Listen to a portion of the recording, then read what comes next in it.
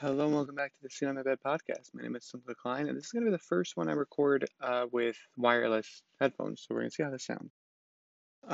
So I apologize for any background noise or audio issues that come up with it. Just figured I wanted to try something new.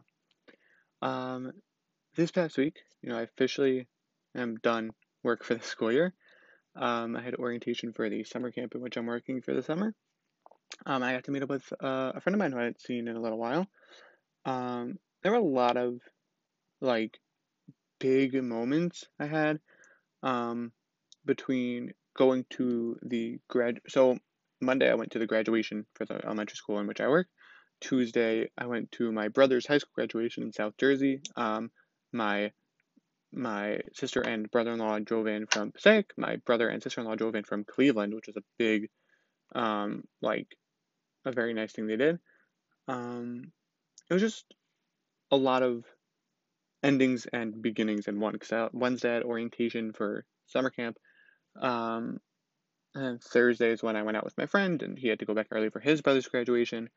Um, and I had to turn in my last subbing form for the elementary school on Thursday because that was the last day of school.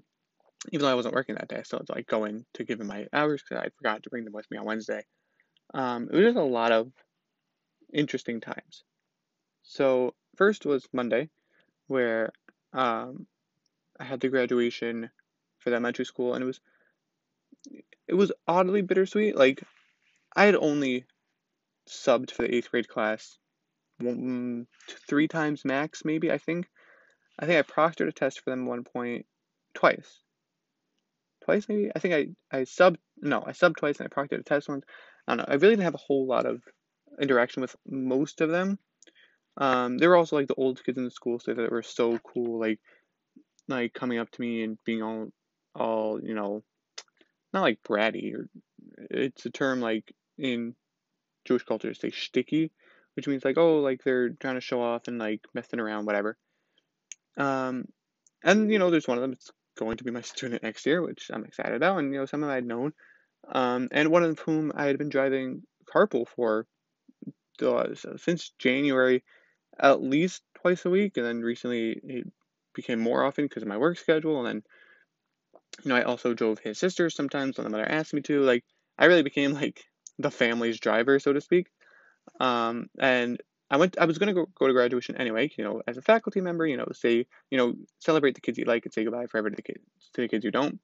But then especially because for the kid who I drive to school, okay, from school, his father couldn't be there because his father is in med school in Syracuse, and he just couldn't get off from his residency program. Um, so his father was on FaceTime, but I was also there as like an adult male figure. I said adult instead of adult. I don't know, whatever. Um, so I was there for that too. Um, but it was just nice, like to be able to be there, show that you care, not just about that kid, but about just like the students in general. Like even the kids I don't like still pretend. I got to meet some of the parents of the kids I've been tutoring, at least face to face, because some of them I'd only texted before, so it's nice to be able to meet them face to face. Um, and that was, I don't know, I felt like it should have been more bittersweet than it actually was, but like there wasn't a whole lot of feeling. Like I'm still coming back, they are not, and like they weren't my students per se. And then Tuesday was my brother's graduation, which was nice. I got to see celebrate him and his friends who he had over for the weekend before, some of whom multiple times over the years. So that was cute. And then Wednesday was orientation for the summer camp. Now this is my sixth year in the camp, so I don't know if you want to classify me as a senior member, but I know how it goes. I know the orientation works, whatever. And just sitting there were a lot of like little kids, so to speak. I don't know. There's a lot of young kids, and I know that there are other counselors who are my age, but most of them weren't at orientation because they were either still in Israel or wherever. Like they just couldn't be at orientation yet, and they're gonna be there for camp. It felt very much like, why am I still here? Like clearly I'm one of the oldest counselors in the room. Like, is it weird that I haven't stopped coming yet? And I had a feeling that this might be my last year because I'd gone up a grade every year, and as of this year, the camp is capping at coming out of seventh grade. It used to be they were capped at coming out of eighth grade, but I think over the years, they realized that the eighth grade uh, clientele was getting smaller and smaller, um, and they were kind of brats about it. Like they were old. They thought that was stupid, and they didn't want to partake. Whatever, color war is dumb. Why are we doing this? Like there were some years who had a good eighth grade group, but there were a lot of years who didn't. Um, and in addition to that, if they're too old to be campers, that means they can be junior counselors in the junior division. So the head of the junior division has a wider hiring pool. So that's just an added bonus. Um, but so this year I'd be doing campers that are coming out of sixth grade. I mean, they lump sixth and seventh grade together. Um, but at least in my head, it's my sixth year and I'm doing sixth grade, so it works. And then I was like, I kind of want to come back next year. So, I could say that I've done every grade. But at the same time, like, I don't know what I'm getting out of it anymore. Most of the kids who I had year after year aren't there anymore. Um, Even kids who I hadn't had year after year, they're either aging out or or they're starting to go to sleepaway younger and younger these days, like coming out of fifth, coming out of fourth. There are some that are even going coming out of third. Like I never went to sleepaway, but like the kids who are still going to day camp are like not necessarily kids who you want to be in your bunk. So that was like an existential uh question I was having. Like, why am I still here? Like, do I want to come back next year? Maybe I want to go to London. Maybe I want to travel. Maybe I just want to do whatever I want without fear of running into campers or bosses or students or parents. Like, just maybe go to London, somewhere I actually speak the language for a month or 6 weeks or 2 months even. Like, as a teacher, I have summers off, and it's nice to be able to make some money for that during that time. But like, why not take advantage of it while I still can? You know, be young, be allowed to be stupid, be free while you still are. And then there was a slight issue. When I signed my contract back in January, um, it was under the condition that I would be having a sixth and seventh grade bunk. When I got to orientation, I saw a list of counselors, and it said my name next to the fourth and fifth grade bunks. Now, so I went to the director of the camp and I said, "Why does it say my name by the fourth and fifth?" And he goes, "Oh, we need you to do fourth and fifth.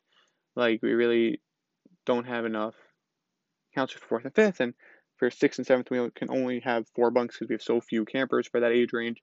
So I'm like, "That's not the contract I signed." I didn't want to be a brat about it. I'm like, "That's not what I want to do. That's not what I agreed to do, and it's not what you agreed to have me do." And he's like, "Okay, let me see what I can do." So 2 of the sixth and seventh grade counselors were married guys, and they try to give the married guys older kids for some reason. Like, it's not a steadfast rule. They've had married guys do the fourth and fifth grade bunks, or but so I'm not really sure why. I guess they prefer to do the married guys for sixth and seventh.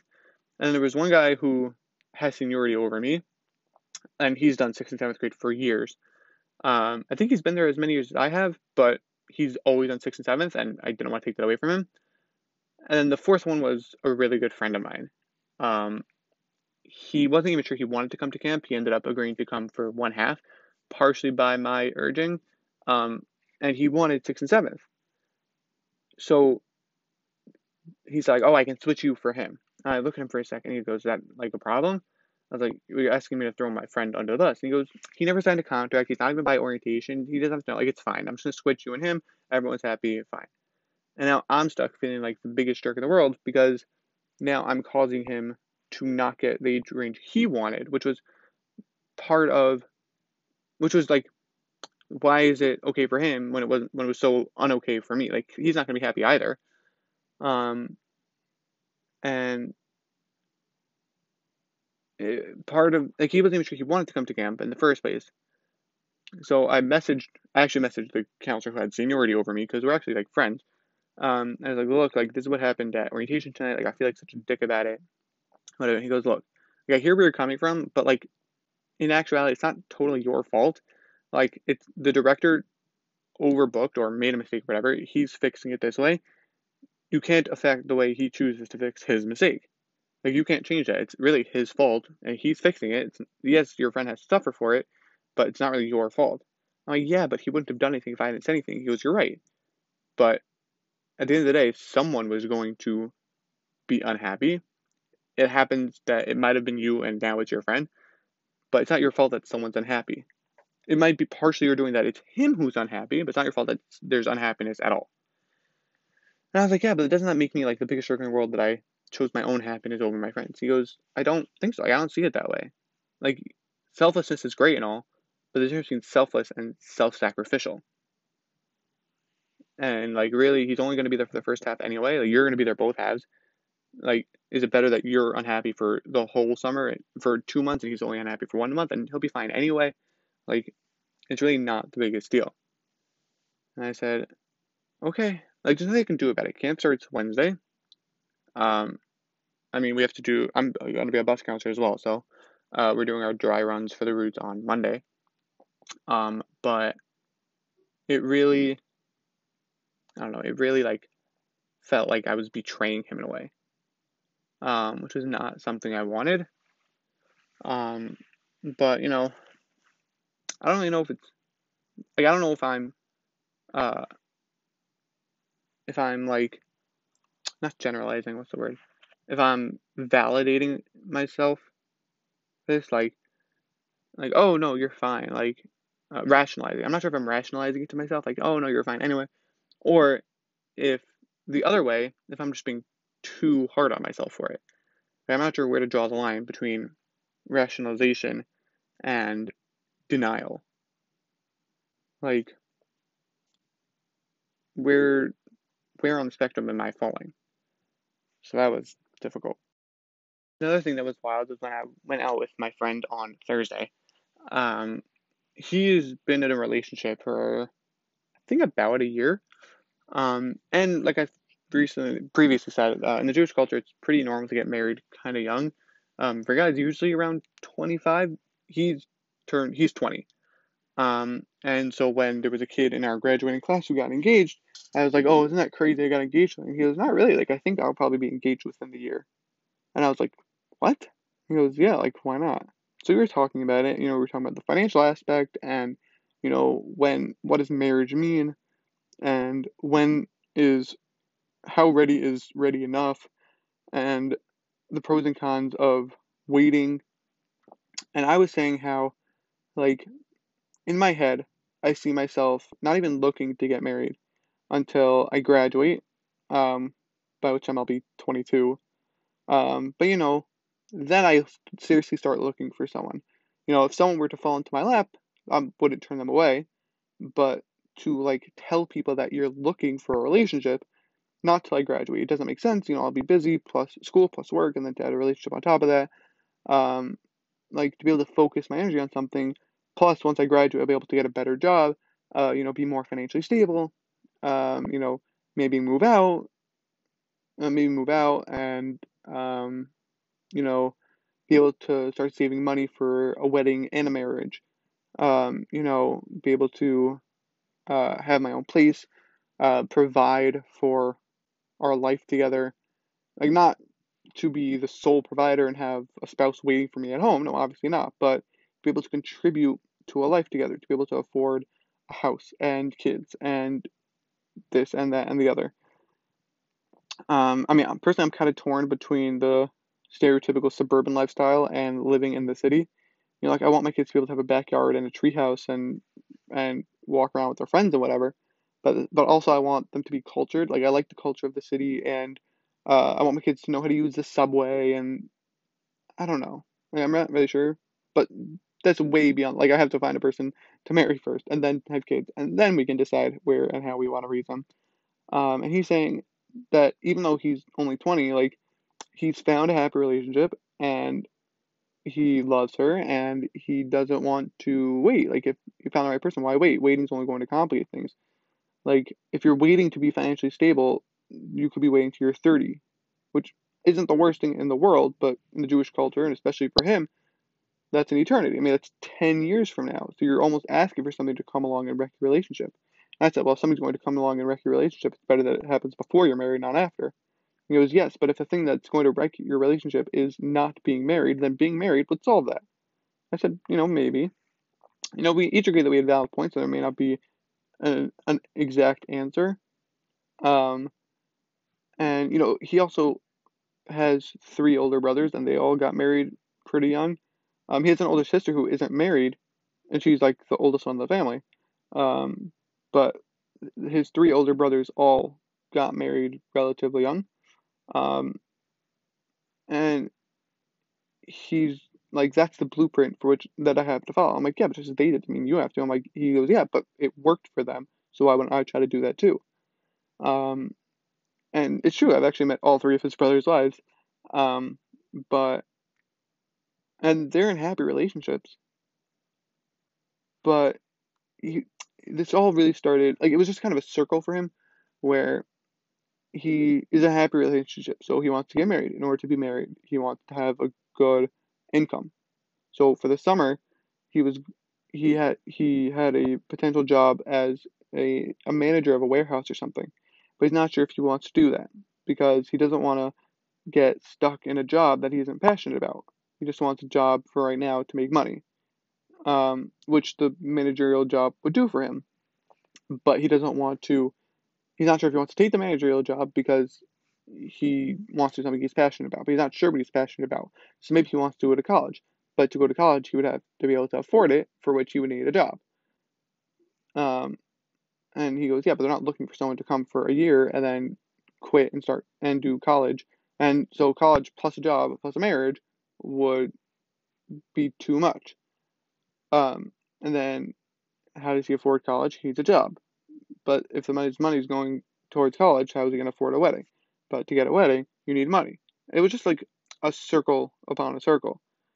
And there didn't really seem like a light. I don't want to say a light at the end of the tunnel. Um, but it just seemed like he was trying to plan too many things at once, and some of them were conflicting. And I was trying to give him not necessarily answers, but my own perspective on where I see myself going. Um, Financially, I'm pretty okay right now. That's also because I don't really have any expenses. Like besides for my car, I live at home.